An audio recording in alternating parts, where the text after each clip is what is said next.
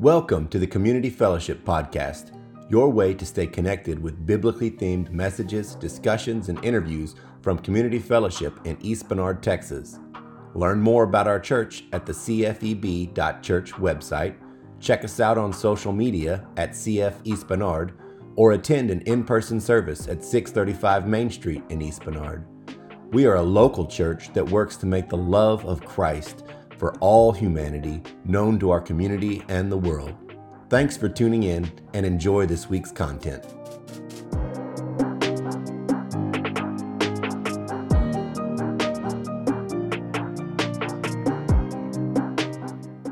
All right, so I have a question for you. If I were to ask you who is the greatest baseball player of all time, I know that there would probably be, I love it, we already got some hands raised, I love this. There'd probably be a little bit of debate, right? I mean, many of you are probably thinking of the name that is synonymous with baseball over the last 100 years. You're probably thinking of the great Bambino, the Sultan of SWAT, Babe Ruth, right? But there's others in here that immediately when I asked that question, you said, well, Pastor, can I ask a question back to your question? Are we talking about hitting? Are we talking about slugging? What are we talking about here? I mean, if we're talking about hitting, then we've got some great hitters who hit over 3,000 hits. That's pretty remarkable accomplishment. Or are we talking about slugging because there's some sluggers that did some pretty amazing things? Hank Aaron, one of those, right?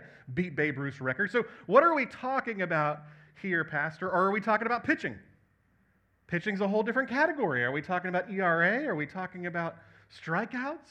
Completed games? What are we talking about here, Pastor? We would spend quite a bit of time discussing and debating if we just sat here and did that, right? Well, what I want us to understand as we step into a new series on the book of Hebrews is something very similar to that is actually happening in the church that the Hebrew author is writing to. So what's going on in the book of Hebrews, if you want to turn there, you can. Hebrews chapter 1 is where we're going to be.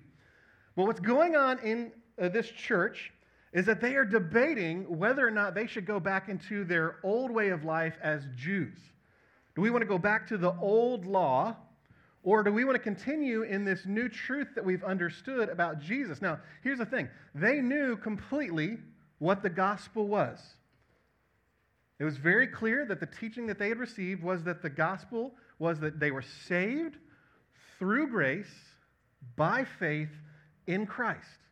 They knew that that was alone for salvation, but there's something in them that wanted to go back, and so the author of Hebrews is just bewildered that they want to go back to this, and so he writes this whole letter. In fact, the whole book of Hebrews is going to be encouragement, and that we're going to see he keeps on trying to point their hearts back to the fact that Jesus is greater. Jesus is better than anything in the Old Testament. He's better than the law. He's better than Moses. He's better than the angels. And we're going to see that as we go through this in the next few weeks. This is exactly what's going on. But this morning, here's what I want to do. I want to show you two ways that Jesus actually reveals God better than what was revealed in the Old Testament. Okay? So a few weeks ago, because I wanted to be a good East Bernard guy, I went over to Creative Impressions. I walked in, and I tried to get all of the East Bernard swag that I could for the very first pep rally, right? I wanted to look official. I wanted to look legit. So I got my hat, I got my T-shirt. Now, as I'm perusing through the T-shirt aisles and the racks in there, I came across this shirt that I almost got. I was super close to getting. And it said, "Warning, pastor alert, what you say can and will be used in a sermon." What I'm realizing more and more as I continue to lead you guys is that I'm responsible for where we're going, the direction that we're heading, what we're going to talk about, what we're going to study together, even addressing things that I see for us as a congregation that we need to talk about. And so I just want to admit something very selfishly to you this morning. We're doing Hebrews because it's my favorite book in the New Testament. Okay? It is my favorite book in the New Testament. But that doesn't mean that it's not riddled with a whole bunch of concerns. Now, here's a couple of the concerns. Many pastors will refuse to actually do the book of Hebrews. They won't preach on it. If they do, they'll kind of take a couple of texts and they'll put it into another sermon series they're doing. They don't like to tackle the book of Hebrews. Here's why. Because we have no idea who the author is, and we have no idea who the audience is. We don't know who this book was actually written to. We know what was going on in the church, but we don't know which church it was, and we don't know who wrote it. There's lots of different theories on who wrote it. If you want my theory, you can come and ask me later, okay?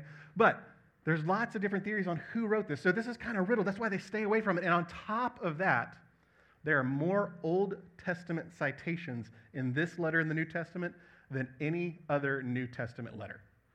So you're always having to flip back to the Old Testament. You're always having to recall that. You're always having to look at it. What does this mean? Why is he saying this, right? So they'll stay away from it for that very reason. But I think that if we'll stick with it, I think it'll be really beneficial. In fact, I love how one commentator put it. William Lane, he says this. He says of Hebrews, it's the most difficult book in the entire New Testament. Great, Pastor James. Thank you so much for that.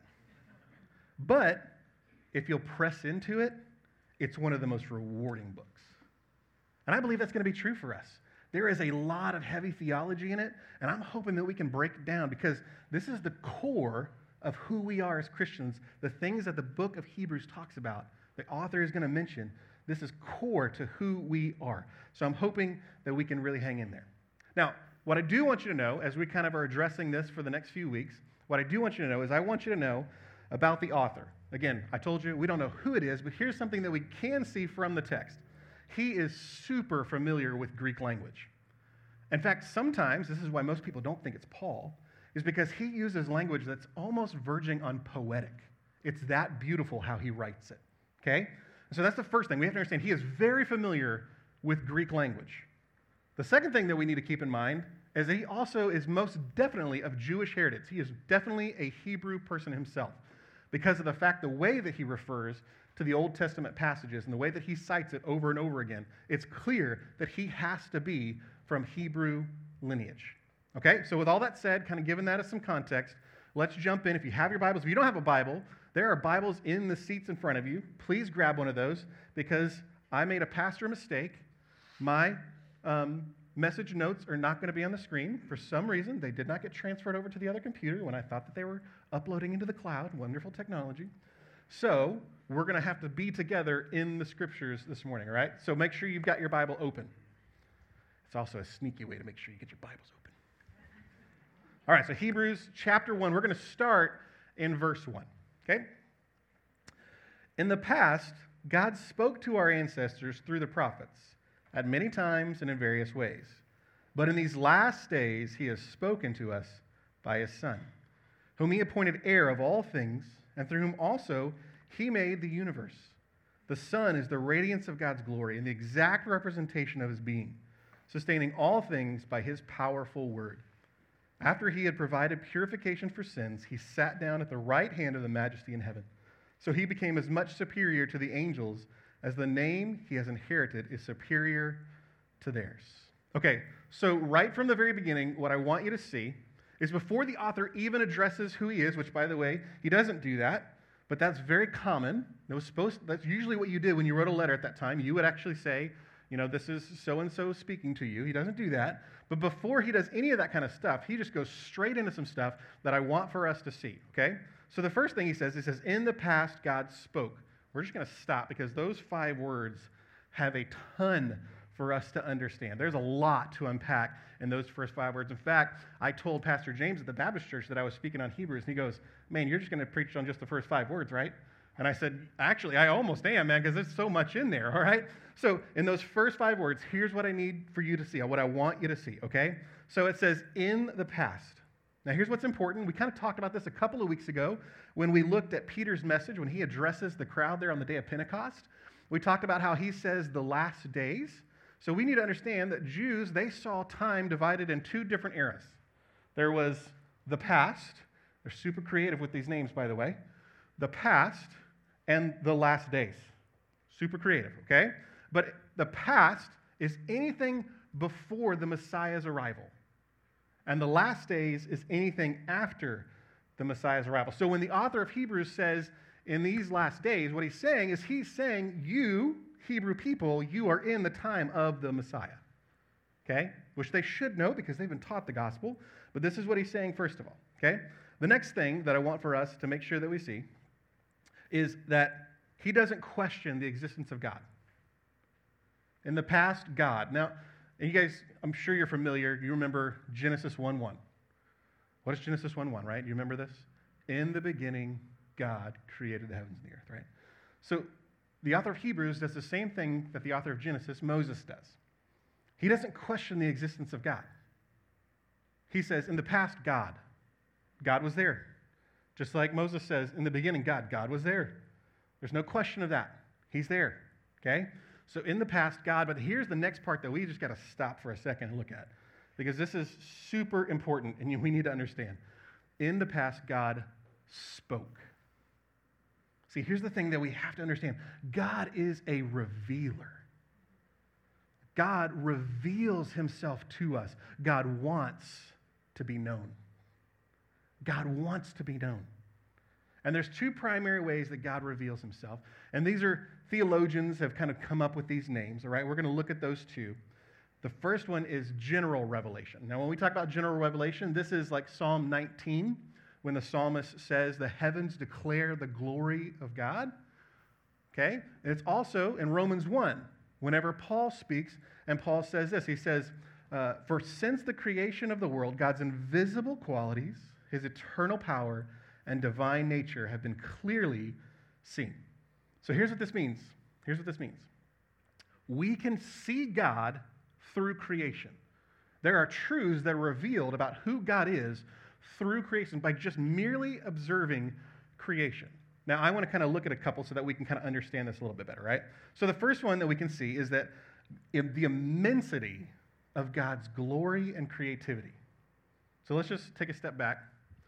Because we live in East Bernard and we can see stars, it's beautiful whenever you step outside and you can just see all those stars. But knowing that those stars represent billions of galaxies, and that there is a God who created all of that. That shows just how amazingly glorious he is. He's incredibly glorious. The other thing is that we can see God's wisdom. Did you know that in your body there are 60,000 blood vessels? Every single one of those blood vessels is precisely placed so that your body can function. How incredible is the wisdom of God that he put every single one of your blood vessels exactly where it was supposed to be. Now finally, in creation, we see that God is a God of order. He's a God of order. I'm going to confess something, and I hope this isn't too harsh. I'm always amazed by people who believe in evolution, like the evolutionary theory, but at the same time love scientific method. Let me explain why. This doesn't make sense to me, okay? Because evolutionary theory says that everything was random. Everything came about because of random consequences, all kind of nothing planned it, nothing created, nothing gave it order and structure. It all just happened randomly, right? But the scientific method, science, by its very definition, is the study or observation of things. We observe these things, right? And as we observe these things, then we can take down and we can note. Now, just think about this for a second. If it's completely random, there's no order to it, what in the world are we going to observe that we can conclusively say, this is true? There can't be any truth because everything is random. So you don't know that if you're observing something in nature, if it really is that way or if it's going to be completely random the next time. There's no reason for the scientific method to actually work unless there's a creator who created it with order. And that's exactly what we see. God is a God of order. Okay? Now the second category of revelation is called special revelation. So we have general revelation. God reveals himself through creation and nature. And then we have special revelation. Special revelation is this idea. It's that God intervenes outside of creation or in creation even to reveal himself. God wants to reveal himself. For example, over and over and again in the Old Testament, here's what we see. We see God speak to Joseph through dreams. We see God speak to Moses through the burning bush. We see God, even use a fleece for Gideon to speak to him. We see even God use a donkey to talk to Balaam. So God can literally go into creation and he can reveal what he wants to reveal to people. Now, what we have to understand, though, is that God reveals what he wants to reveal. This is what the crazy part. There are still mysteries to who God is. As much revelation as we have, as we've seen in the Old Testament and specifically in the New Testament, we're going to get to in a minute, God is still part mystery to us. And he will be until we get to glory with him. That's when we'll finally see what right now we can only see a little bit of, right? He's still a complete mystery, which is beautiful that he's a mystery. Okay, so here's what the author of Hebrews says. That while God's revealed himself in the past in these ways, like we talked about, through a donkey, through a burning bush, through all these different ways, right? Here's what he says. He says, now God has made his final revelation about who he is in Jesus. Maybe a better way to put that is that he's completed his revelation. His revelation is finished in Jesus. Jesus is the final work of revelation. All we need to know about who God is seen in Jesus. Now, I know it may not look like it now, but when I was younger, I was a little bit of a hothead. Okay, I had a little bit of a temper, and I was quite argumentative. And I just remember there being time after time again where my parents, after they have already told me, just stop talking, be quiet, right? That they would ask this question, and maybe you're familiar with it. Why do you always have to have the last word? To which I would respond, I don't.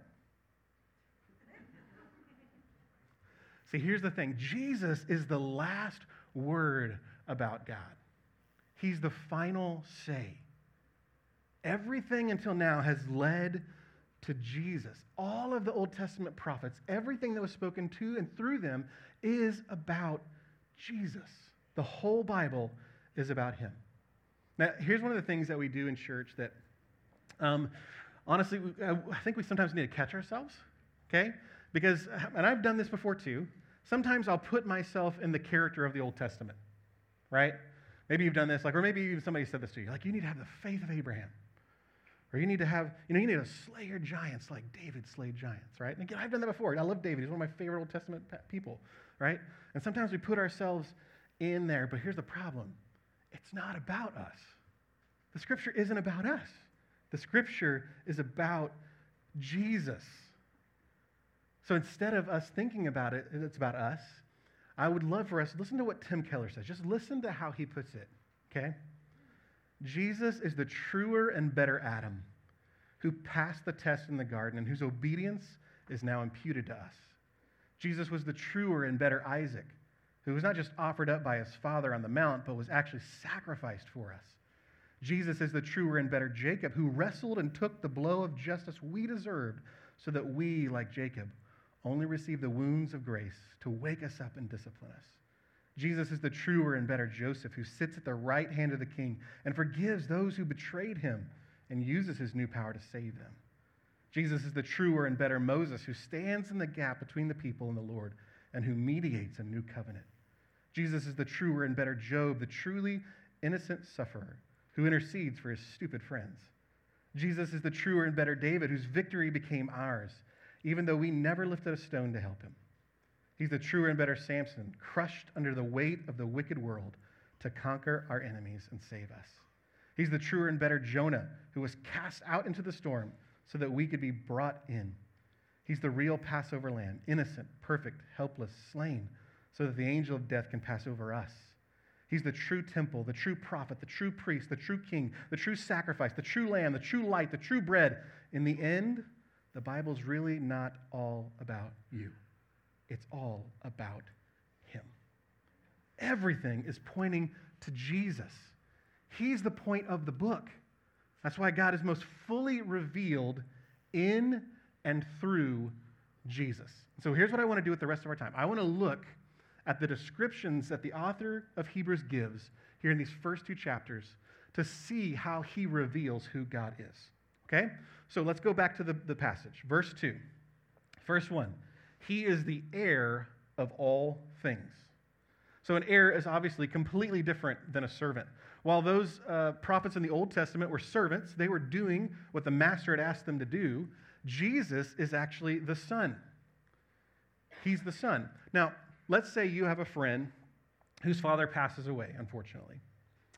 And so they tell you, hey, we're gonna be going through all of our dad's stuff.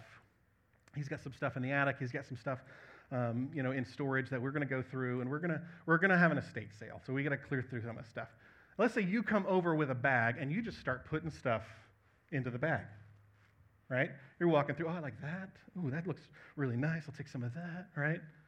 Now, I don't care how much your friend loves you and how good of a friend you are to them. They're probably going to ask you a question. What in the world are you doing? That belongs to me, right? Because they are the heir. They are the child to which that all passes to. Jesus is that son. Jesus is the Son of God. He's not a son. He's not one of a few sons. He's the legitimate heir and rightful ruler of everything that belongs to God because it belongs to him. The next thing the author says, through him all things were made. This means that those billions of galaxies that we talked about earlier, Jesus made that. It was created through him. In fact, I love what Paul says. He says that it was by him, through him, and in him that all things were made. Which logically, of course, means that if Jesus is the creator of all things, and we see God's glory in creation, then Jesus shares that glory with God, which is, again, what the author of Hebrews goes into, right? Look at the next statement. The Son is the radiance of God's glory. Okay? Now he's really going to get down to it in verse 3. Okay? So look at that next line. The exact representation of his, that's God's, being. Jesus is God. Now here's the idea that this is conveying when it says the exact representation. Back in New Testament times, if you were a leader, or if you were a king, what they would do whenever they were writing a letter is that they would have it dictated most of the time. They'd have a scribe that was writing it, probably in a little bit better penmanship. I wish I had one of those sometimes. They were writing it down, right? And then they would roll up the parchment, and they would put a little piece of wax on there. And then what they would do is they would take their ring. It's called a signet ring. The ring usually had the initials or some kind of picture of the individual, the leader, and they would stamp it into that seal so that when you received the letter, you knew who it was from. There was no doubt about it because that imprint was the ring that only that leader had. Okay? And so that's exactly what the author of Hebrews is saying about Jesus.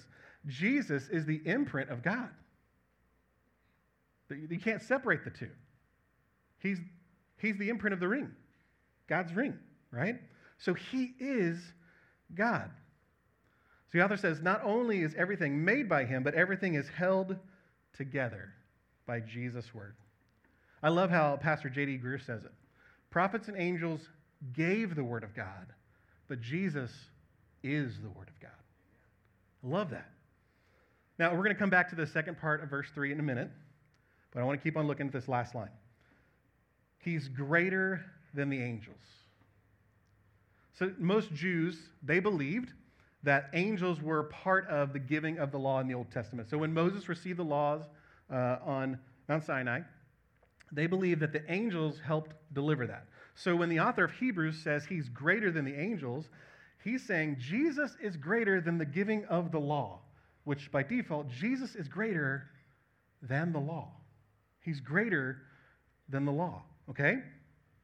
So what are we supposed to understand from all of these different descriptions? What is the author trying to say? Here's what he's trying to make abundantly clear to his listeners. Jesus is fully God. He's fully God. He's greater than anything that's come before. He trumps it. And listen to this. Nothing can more clearly communicate or reveal the truth about someone's character than that person themselves. And Jesus is that person. He reveals God because he is God. Jesus said so himself. John 14. Anyone who has seen me has seen the Father. And then in John 10, he says again, I and my Father are one. So here's what the author of Hebrews is trying to say. If he's the best expression of God, if he is God himself, why in the world, Hebrew audience, do you want to go back to anything lesser? Why do you want to go back to try to do something that you couldn't do in the first place? Why are you trying to go back underneath the law? You couldn't follow it in the first place. Why in the world do you want to go back to that? Jesus is better. Stick with Jesus. Stick with him. So, the first way that we see that Jesus reveals God better is that he is actually God. He's fully God, okay? Now, let's look at the second way. Flip over to chapter 2 with me of Hebrews, and we're going to start in verse 6, and we're just going to do this real quick. Hebrews 2, verse 6. But there's a place where someone has testified. What is mankind that you're mindful of them? A son of man that you care for him. You made them a little lower than the angels. You crowned them with glory and honor and put everything under their feet. And putting everything under them, God left nothing that is not subject to them. Yet at present, we do not see everything subject to them. But we do see Jesus, who was made lower than the angels for a little while, now crowned with glory and honor because he suffered death, so that by the grace of God, he might taste death for everyone. So, not only is Jesus fully God, but the author of Hebrews says he's fully man. He's actually quoting a psalm from the Old Testament to try to help us understand. He's fulfilling this prophetic passage in the fact that Jesus lowered himself and made himself a man. I love how Paul says it in Philippians 2. I'll read it to you, okay? Philippians 2, starting in verse 6. Speaking of Jesus, who being in very nature God, did not consider equality with God something to be used to his own advantage. Rather, he made himself nothing by taking the very nature of a servant. Being made in human likeness and being found in appearance as a man, he humbled himself by becoming obedient to death, even death on a cross. See, Jesus submitted himself to becoming human. He humbled himself. He had the glory of God, but instead he took that glory off and he put on flesh like you and me. The incarnation of Jesus, he became fully human. And over these next few weeks, we're going to see how important him becoming fully human is for us because he becomes our great high priest. And here's what can give us so much just encouragement, is this truth, that Jesus became like us so that he could understand everything we go through and experience. In other words, here's what Jesus can understand. He knows exactly what it's like to feel the weightiness and sadness of losing someone you love to the sting of death. He knows exactly what it feels like to have a close friend betray him. He knows exactly what it feels like to have people lie about him. He even knows, as verse 18 there in chapter 2 says, what it feels like to be tempted. But most importantly, he knows the first-hand pain of death. The author says, because he suffered death, so by the grace of God, he might taste death for everyone. See, Jesus became human so that he might die the death that we were supposed to die. He suffered the agony of all of our sins' punishment through the floggings and the nail piercings on the cross. He knows the pain of death that those who believe, us in this room who believe, will never have to experience that kind of pain. I told you that we're going to come back to chapter 1, verse 3. You see, the God of the universe, creator of the galaxies, became a human being so that he could complete what the prophets had been telling from the Old Testament on was going to happen. He became the ultimate sacrifice to completely purify us, as verse 3 says, from our sins. That's his whole reason for living, to die in our place. His righteousness for our unrighteousness. His life for ours. Some of you walked in here this morning and sin has been telling you that you are not worthy of the love of God. You're not enough. that sin keeps you away from God. It's telling you a lie. You think it has the final word. It doesn't. Jesus has the final word. Some of you, you've walked in and somebody else is saying something to you. They're telling you you're not good enough. You're not smart enough. You're not enough. Can I tell you something? None of us are. None of us are enough. But here's the beauty. Jesus, the Son of God, became one of us to die in our place. And his word is final. Jesus is the final word. So please, this morning, don't leave. If you have not made Jesus the Lord, if you've not made Jesus the final word over your sin, over your life, then please don't leave this morning without talking to Pastor Ronald or to me. We want to walk you through that.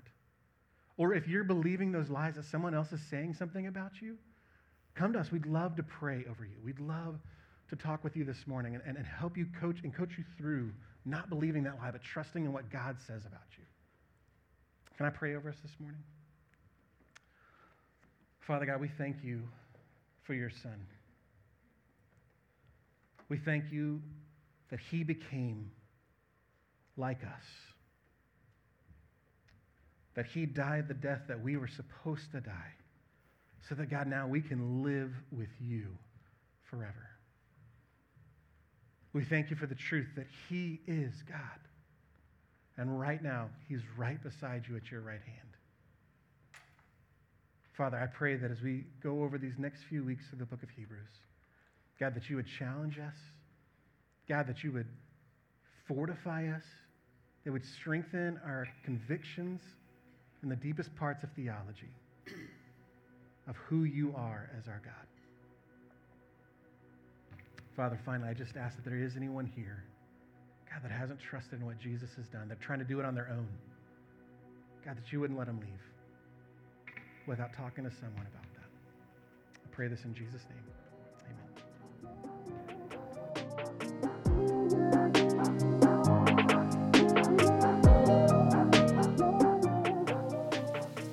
If you have questions about this week's message or would like to start a conversation with someone about what it means to walk with Christ, please email pastor@cfeb.church. You can find earlier episodes of our podcast on our website at cfeb.church, where you can also give online to help support Community Fellowship in our mission to reflect and share Christ's love. We can also be found on many major distribution platforms like Apple Podcasts, where you can subscribe to stay connected. Thank you again for listening. Now go out and love one another like Jesus did.